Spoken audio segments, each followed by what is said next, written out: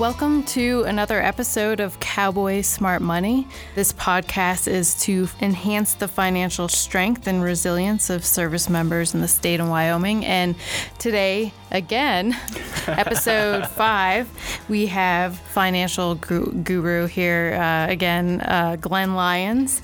He is the personal financial counselor for the service members of Wyoming. And we also have, again, Captain Holscher from the 153rd. He's the comptroller over there. So thank you both again for being here. And I think you're going to be the ongoing people here anyway for this podcast. So well, people will get used to having you here. It's good to be here. Thank you. Thank you. So this episode is about life insurance, and it's always good to talk about life insurance. So we'll go ahead and let's get started. Absolutely. You know, Glenn, I think people are obviously probably familiar with car insurance. They see the commercials all the time. They're probably familiar with their homeowner's insurance policy. But can you just surface level talk about what is life insurance and what its purpose is? Right. Now, that's a great question because we hear it, and a lot of people run the other direction when they hear it. They're not crazy about talking about life insurance because for most people that means that somebody's got to die. Yeah, it's a tough topic to think about. Nobody really wants to deal with that. But in fact, what life insurance is, it's a tool. And I had a gentleman tell me one day that it was invented by God. And I'm not sure that they were too far wrong on that, because what it allows you to do is to take care of the people that you love and care about after you're gone. And there is nothing else that suffices to do that in quite the way that life insurance does. Effectively, life insurance is a promise to pay. And so in exchange for a monthly premium that you give the insurance company, they guarantee that upon your death, they will pay out a benefit that you have specified to your beneficiary, which may be enough to pay off the bills. It may be enough to replace your income. It may be enough to send your children to college. It may be enough to do all of those things. In the case of a business, it can be used to buy out the business interests of a partner who is deceased and pay the family of that partner. So life insurance effectively is an instrument that is a promise to pay a beneficiary that will do the things that you would have done financially if you're not here. Okay. Great answer. But it explains a lot for folks, especially new people. Maybe this is the first job for them here, maybe at the Wyoming Military Department, and they're trying to figure out what they should do. A lot of people do run the other way when they hear about it because they don't understand it. And it's a tool. It's like any other financial tool that you have. Some tools are for retirement, some tools are for emergencies. This one is going to be the foundation of a financial portfolio because if you're not here, the rest of it won't be completed anyway. Exactly. So what are the different kinds of life insurance? There are many different kinds of life insurance. I'm going to cover probably 3 or 4, but the primary 2 types of life insurance are whole life and term life. Whole life insurance is an asset in your portfolio, and it is designed to last you your whole life, and that's where the word comes from. The premium remains the same for your entire life. As long as you pay the premium, the policy remains in force. People don't understand life insurance very well, but they understand houses very well. And so I tend to use this analogy. Whole life insurance is like buying the house. Term life insurance is temporary. It's usually for a specific period of time. The rates go up as you get older, and at some point you won't be insurable anymore for a term policy because you will be too old. And so it's more like renting the house. And having said that, because there are certain connotations that go with buying a house versus renting the house, people ask which one is better. And the answer is it depends on your circumstances, because the primary function of the insurance is to pay a death benefit if you die. Much is the same with a house, in that the primary purpose is to keep the rain and snow off if it's storming outside. And if it's storming or someone has died, no one cares whether or not it was whole life or term. They just care whether or not there was enough death benefit to provide for the family. You know, Glenn, you brought up a lot of different scenarios when life insurance is applicable or definitely a part of a financial portfolio. I think the next question a lot of folks have as they begin to look at their own finances or their hopes, plans, dreams, you name it, is like, how much do I need? How much coverage do I need to have in place for all the variables that might be applicable in my situation? Right, and that's a really good question. And it absolutely varies from individual to individual. There is no one size fits all. However, you can do a fairly quick back of the napkin kind of calculation based on probably 3 or 4 objectives. The first objective would be, do you have debt that needs to be paid off in the event of your death, either for yourself or for your family? And so you add up all the debt. The second thing, and just as important, is your income is going to be gone. You're the money machine, okay? When you die, that money machine stops. And so if you had a money machine in your garage that was producing $50,000 a year, would you insure it? And if so, for how much? Would you insure it for 10 years, which would be $500,000? Would you insure it for 20 years, which would be $1 million? How much would you insure that money machine for? Because that's what you are. And so you have to make a calculation based on your family circumstances or the beneficiary circumstances to decide how much of your income you want to replace. And then from that, you might subtract Social Security benefits for surviving minor children or surviving spouse. If you already have some life insurance through an employer, that would come off. The SGLI might come off of that amount. And then whatever is left over would be how much you would need to pick up in addition to what you have. The other calculations that could go into that would be if you wanted to provide a legacy for a charity, something for college for children. It really comes down to what the individual wants to do, because they're buying the money to do it. And that's the bottom line with it. It's really one of those things where, you know, that planning and that decision making cannot happen in a vacuum.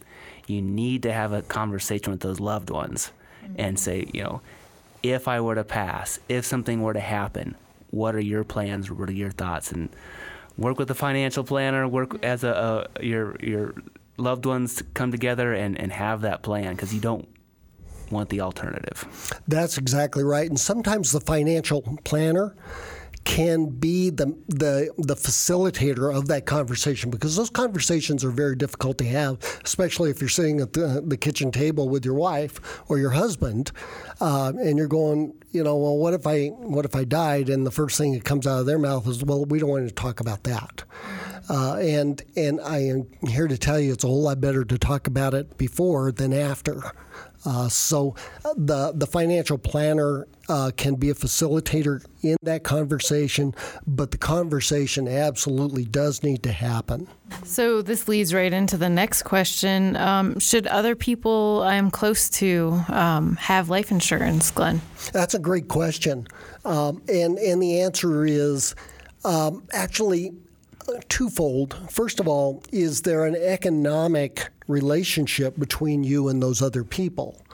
And if there is, then if they passed away, would that affect you financially?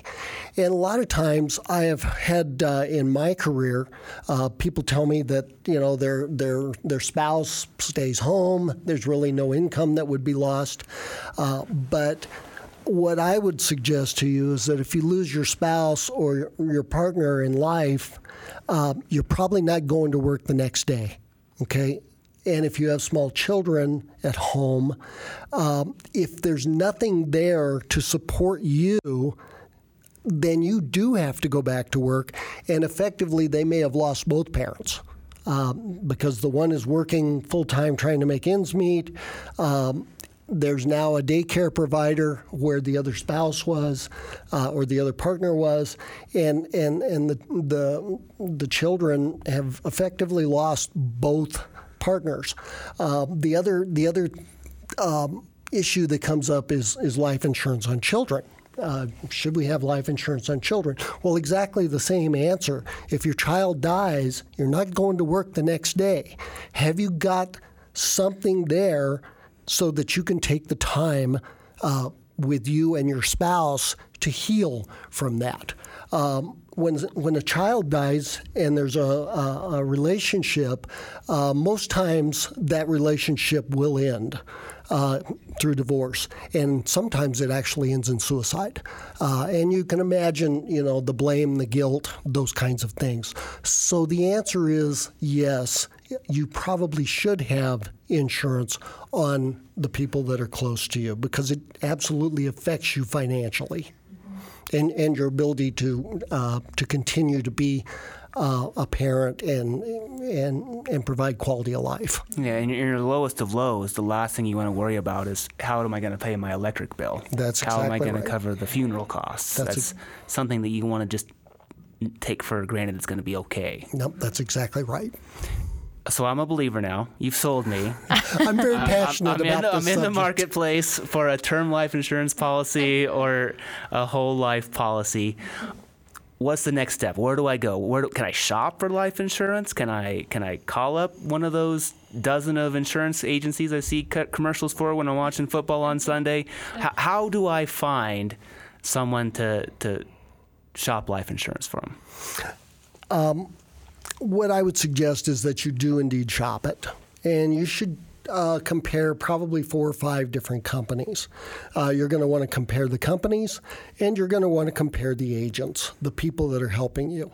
When you're dealing with a subject like life insurance, you really do want somebody that gives a darn about your family and you and will take the time to ask the hard questions and facilitate the conversation so that the amount of insurance is correct, the type of insurance is correct, that it fits within your ability to pay for it, and that it pulls together all of your goals. The person that's actually selling the product is a critical player in that decision.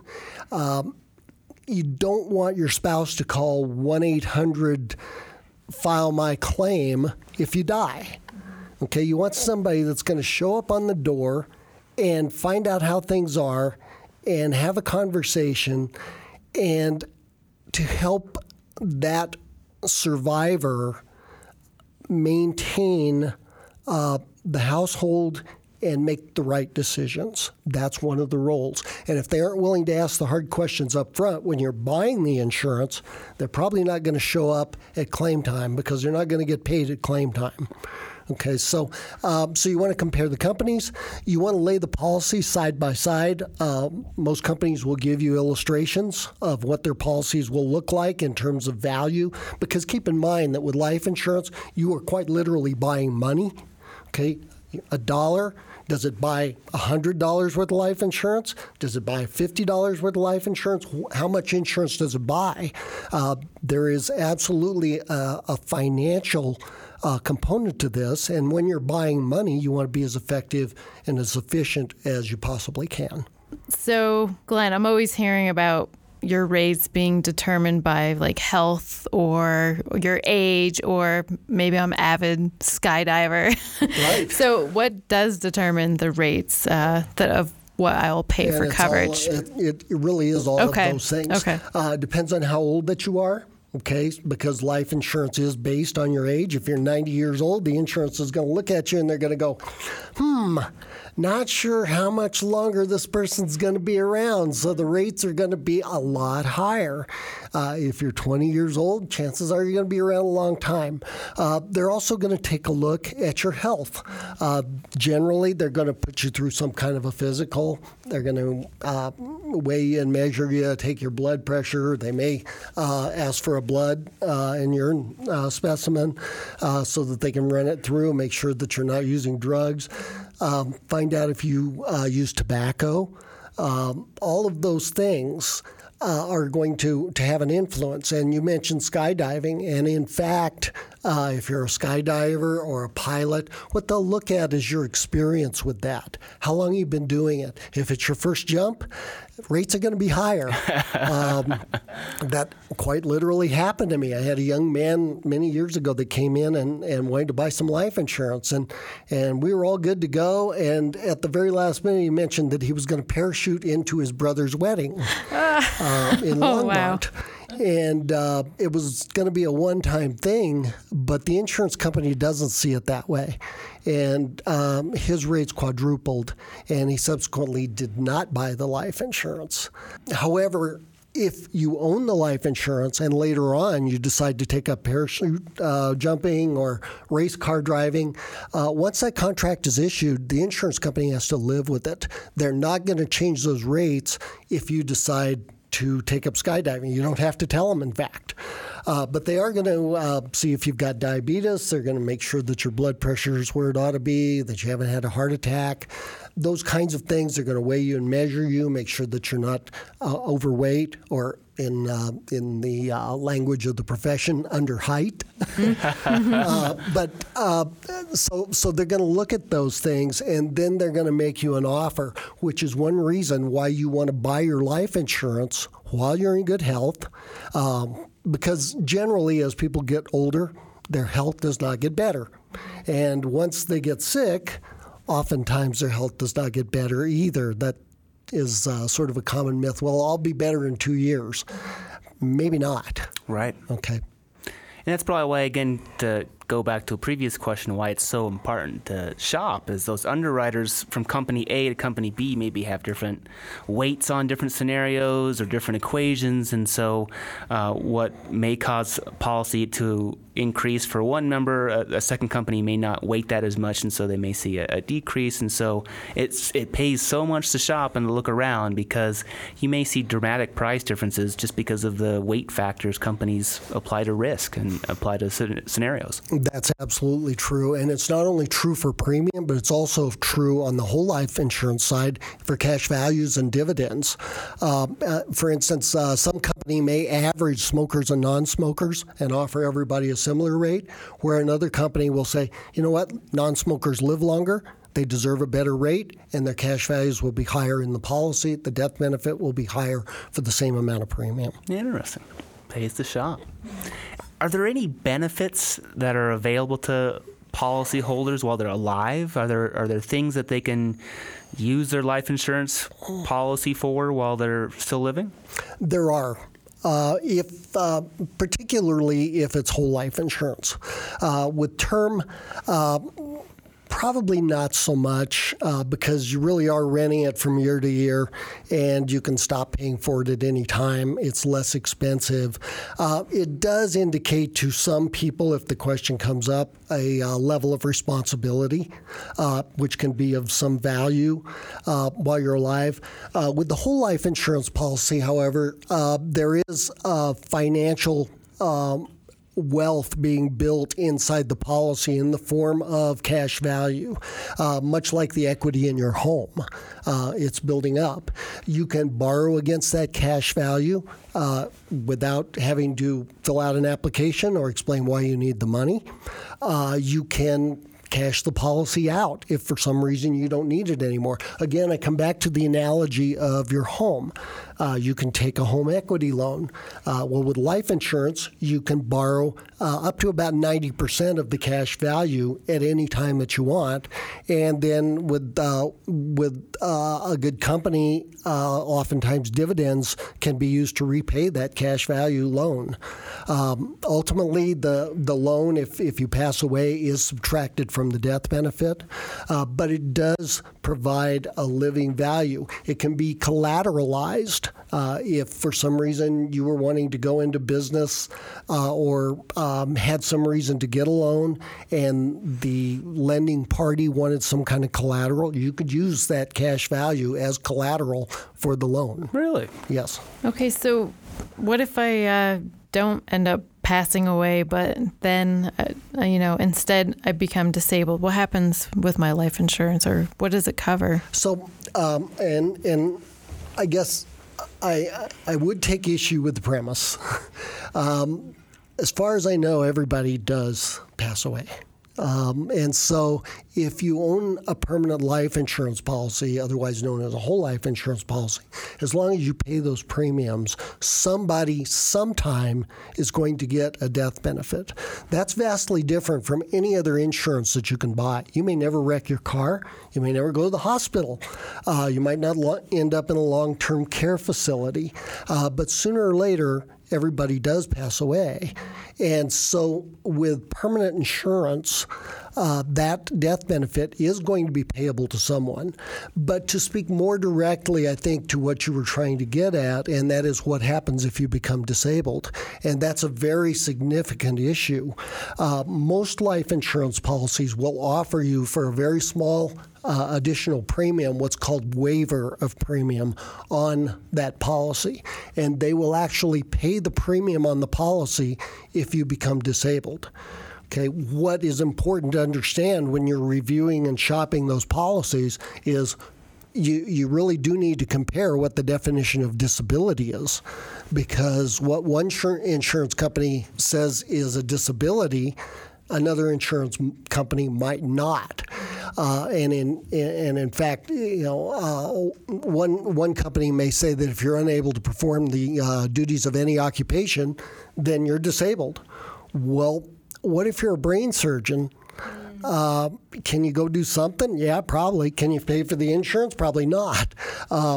Good waiver premium definition is going to say if you're unable to perform the principal duties of your occupation, then you are considered to be disabled, and they will pay the premiums on the policy. So disability insurance is an additional type of insurance that goes oftentimes hand in hand with life insurance, and that is an insurance policy that is designed to replace your income if you're disabled. Not to be confused with the waiver premium that we just talked about, but you can buy disability insurance. Oh, okay. If you watch the news at all or read the newspapers, is the stock market going to go up? Is it going to go down? Yes, Dow, it will. The Dow 20, are we going to have Dow at 50,000 or is it going to be 7,000 next year? And so people have been, for years, I think probably for eternity, have been trying to guess the future when it comes to finances and money in the markets. But one thing I can probably confidently say is that $1 today is going to be worth more than $1 10 years from now, 20 years from now, 30 years from now. So people will probably ask, okay, I buy a $500,000 term policy now, but does that adjust for inflation? Will it be worth more than $500,000 30 years from now if I were to pass away, or is it? No, it is what it is. It is what it is, particularly if it's a term policy. Sure. Now, with a permanent policy, some companies pay dividends. Okay, mutual life insurance companies are owned by their policyholders, and those companies often pay dividends. Those dividends are often, in fact, almost always redirected into the policy so that they increase the death benefit over time. That is no substitute for reviewing the insurance coverage on a regular basis for exactly the reasons that you talked about. Inflation will eat away at the value of the money that you bought, but more importantly, your needs will change. Right. And so those should be reviewed, I would say at least annually, with a professional financial advisor to say, have I got the right amount of insurance still? And they'll go, well, let's see, you've had a child since we talked, you started a business, and you bought a house. Probably not. Okay, so what may have been good a year ago may not be good now. From a purely inflation perspective, it's still going to be important to review that, even if your needs don't change. Right. So you what may sound like enough money now, extrapolated out 20 years from now, may not. That's correct. It may still be because your situation may change, but it's important to have that conversation. It should still be reviewed on a regular basis. So you basically answered this next question, or a lot of it in that last question, but is it easy to adjust a policy if your needs change? Okay, so you can always adjust it down. You may not be able to adjust it up depending on your health. If you had a heart attack 6 months ago and you go, I bought $100,000 worth of life insurance last year, but I just had a heart attack, I want to increase that to $1 million. The insurance company's probably going to tell you to pound sand. Yeah. Okay. And so again, this is one of the reasons that you want to buy the right amount of insurance to begin with, because you may not get a second chance to do this. I take the approach, I have always taken the approach when I was selling life insurance, that I only get one shot at this. My client could die tomorrow. They could become disabled or become uninsurable tomorrow. And so I only get one shot at getting this right, and I take the position that you tell people what they need to hear, and that may not be what they want to hear. But yes, you can adjust it downward, but you may not be able to adjust it up. What are some of the gotchas, or maybe not gotchas, but what are some of the things to think about and consider when looking at insurance policies or comparing companies?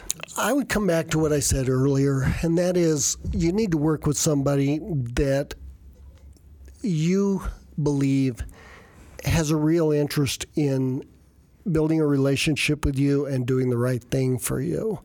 If they are interested in simply writing an insurance policy before they take the time to figure out how much you need or what kind you need, I'd come back to my house. The most important thing about the house is keeping the rain and snow and the wind off, right?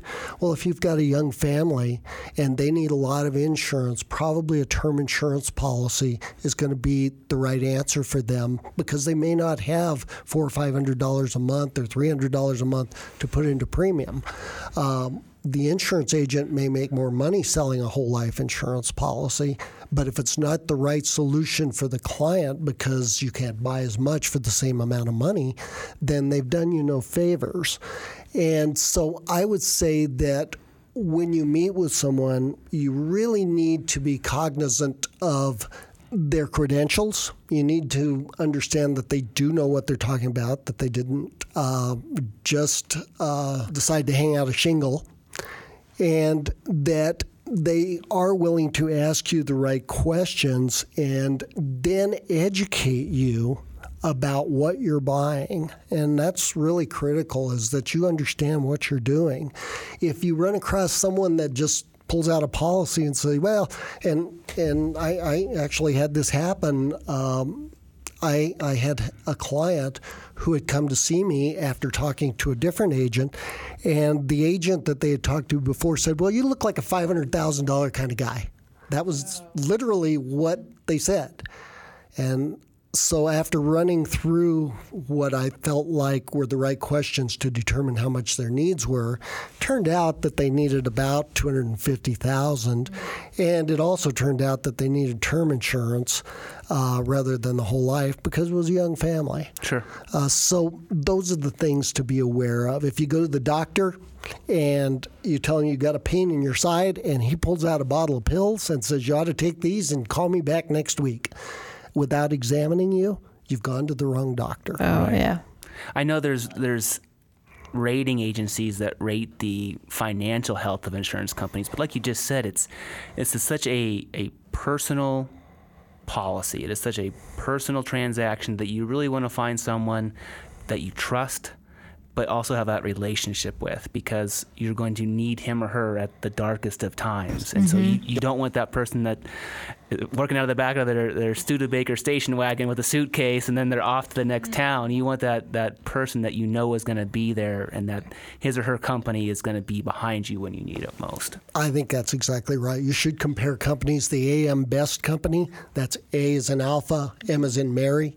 AM Best company, BEST, is one of the companies that actually rates insurance, life insurance companies. Moody's does the same thing.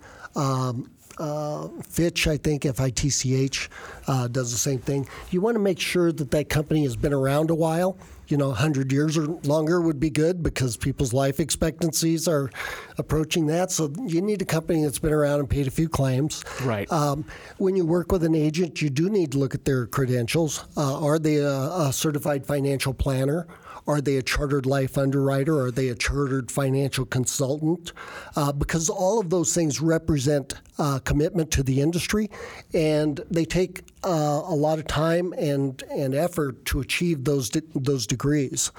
And so that kind of knowledge is very important when you're dealing with a subject that's this important. Certainly. So we'll include some links to these agencies that do the ratings in this podcast as well. That would be great. You might also include a link to CLU, which is the Chartered Life Underwriter, the CHFC, which is the Chartered Financial Consultant. I hold both of those designations. The CFP, the Certified Financial Planner, is the other one.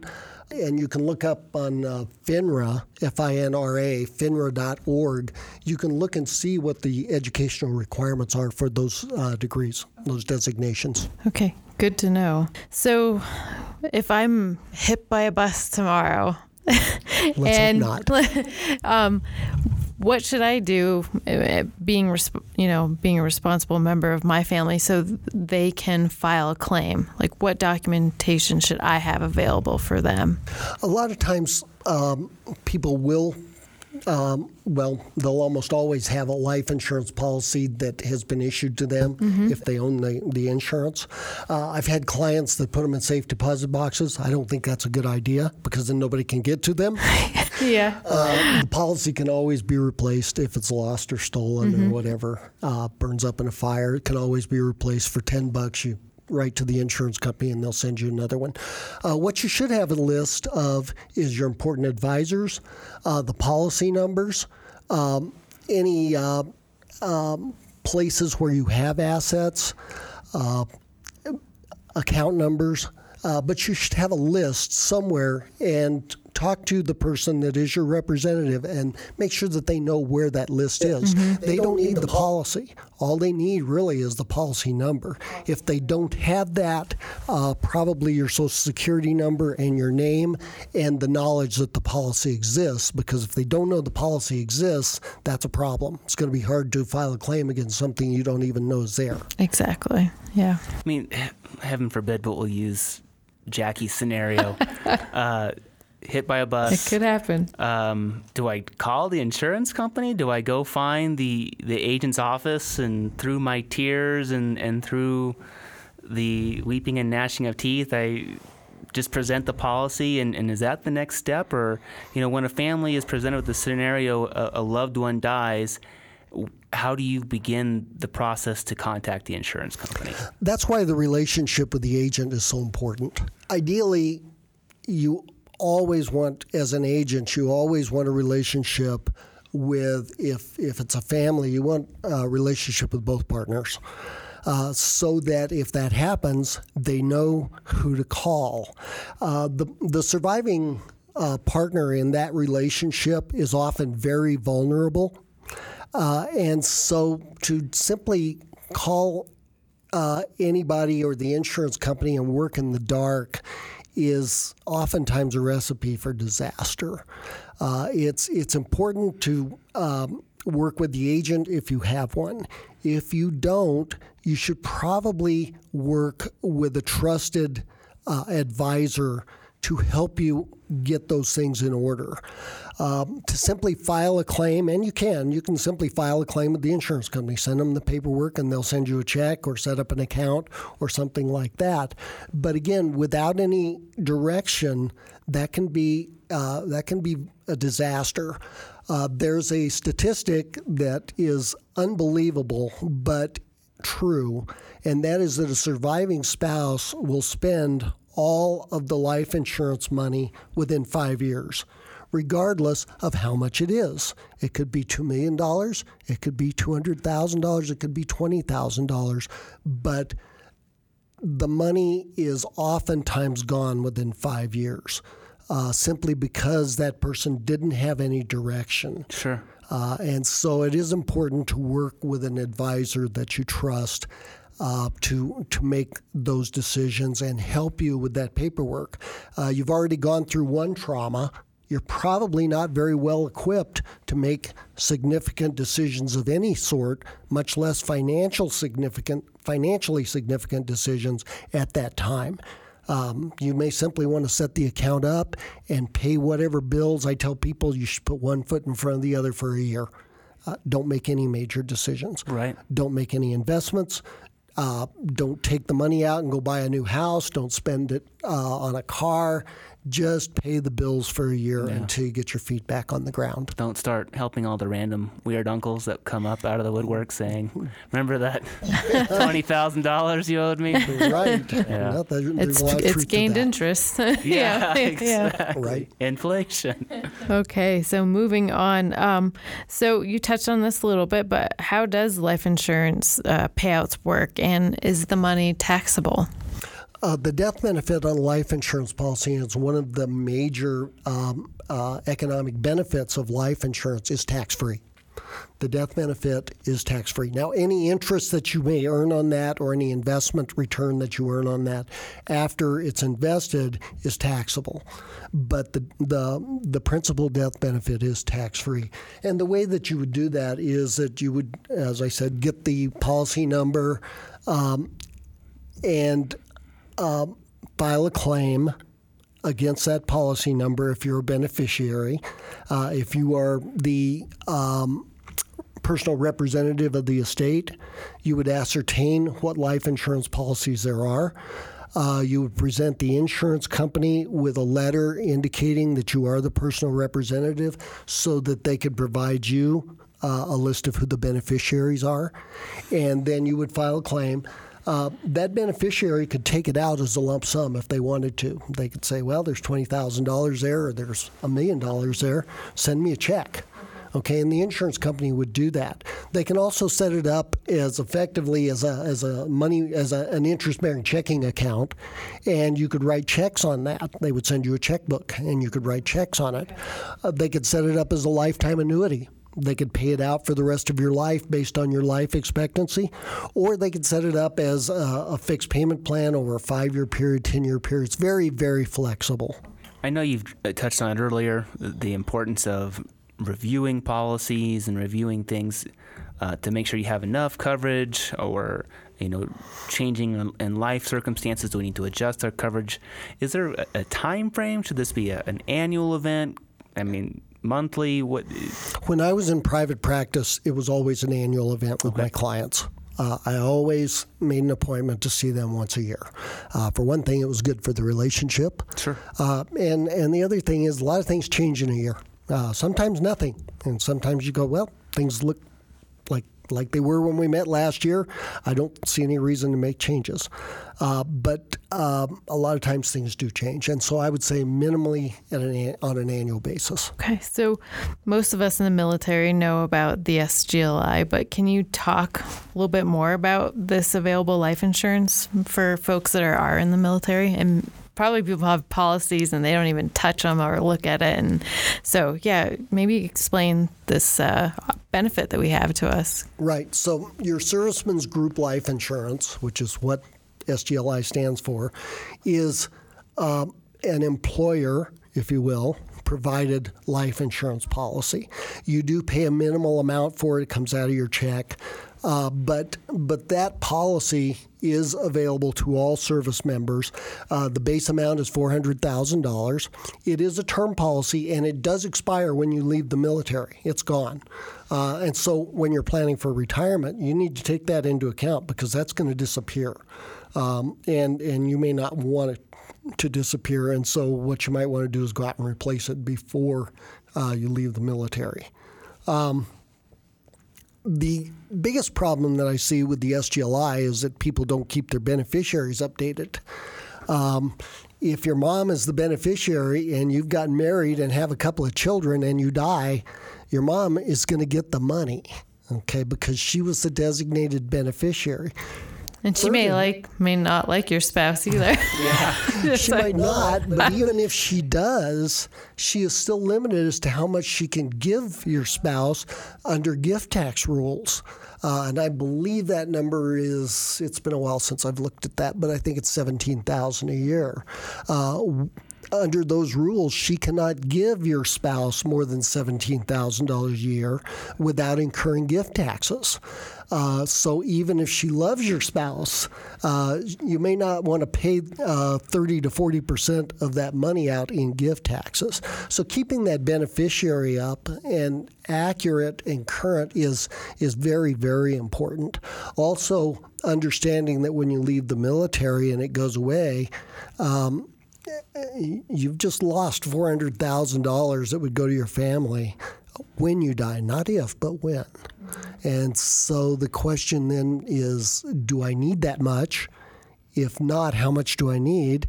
And how am I going to replace it?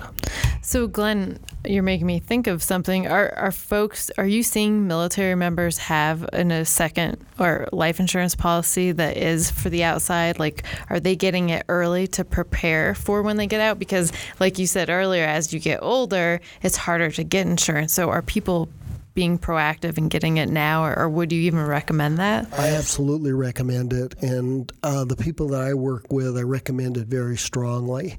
And in fact, they do go out and they buy life insurance from someone. One of the reasons for that is that particularly if you retire from the military, or if you're a technician and you have federal retirement, when you leave, you're going to be asked if you want a survivor benefit option for your retirement plan. If you choose to do that, your retirement pay will be reduced. In the military, it's reduced by 6%. On the civilian side, there's a formula that they follow, but there is a reduction in that pension plan. In order for your spouse to get any of that pension plan, what has to happen? Do you have to make the election? Oh, they have to sign off, right? They do, but that's not what I was driving at. In order for them to get a dime, you have to die. Oh. Right? Yeah. Yeah, that would make sense. That would make sense. Yeah. Okay, so effectively, you have purchased a life insurance policy from your pension plan. Oh, okay. Do you see how that works? Yeah. So then the question becomes, the purchase being the 6%. And being the 6%, the amount of reduction that you've taken in your pension for your family or for your spouse or your partner to get anything, you have to take a reduction. That, in any other language, is called premium. Yes. And that's the cost of buying effectively the life insurance policy. So I would come back to what I said earlier. You're buying money, right? Right. Okay, so then the question is, would it be better to go out when you're younger and buy that money from a life insurance company, or to wait until you're older and buy it from the pension plan? And in most cases, it's less expensive to go out and buy it from a life insurance company. Sure. Okay. Sure. So I guess the answer to that is that yes, you're going to have to make decisions when you retire, and owning that life insurance policy may be that outside life insurance policy may be a very good choice in order to enhance your retirement benefit. Yeah, good food for thought because, that's a lot. People really need to look at their policies now and start preparing because you could be in for a big surprise if you're not aware of all of this. No, that's absolutely right. And again, this kind of planning can't start early enough. You're probably in a better position now to pay those premiums than you're going to be after you retire. Right, and what may seem, arbitrary number, $60 a month for premiums for you and your loved ones, is really insignificant in the grand scheme of things compared to years and years and years of lost wages and lost income possibility if you don't have the policy in place. So cannot stress enough to those listening and those that you love and live with. Plan now, plan early, have the tough conversations, but then keep those records on file and let people know who are going to handle your estate where those are at. Right. So through their grief, through their struggles, that's one thing that's easier on them. You mentioned something that brings to mind what I have told people for years, and that is that the premium, that $60 a month or $300 a month or whatever it is, depending on what you end up buying, that's not the problem. That's the solution. Mm-hmm. Okay, that's the solution to the problem. Right. The problem is if you're not here. That's the problem. No different than buying a saw for the garage. The problem is not the cost of the saw. It's getting the wood cut. Right. Right? Well, looking at the time, I'm going to have to say that wraps up another episode of Cowboy Smart Money. Episode 5, another one for the books. Please contact us if you have any show ideas or any questions for the next one. I may be experimenting with the next episode, but the next episode will be retirement income. And please reach out to Glenn if you have questions at all. And we'll include all these links he mentioned earlier and his email in this podcast. So please listen, please share, let people know about this podcast. And I want to thank you both again for coming here today. Thank you very much, Jackie. And I would say, just as a reminder, my services are all confidential and they're all free of charge. I'm not selling anything to anybody. I'm simply providing the best advice that I can based on almost 30 years of experience. So reach out to Glenn, and thank you again for listening to another episode of Cowboy Smart Money. Bye, everyone. Thank you.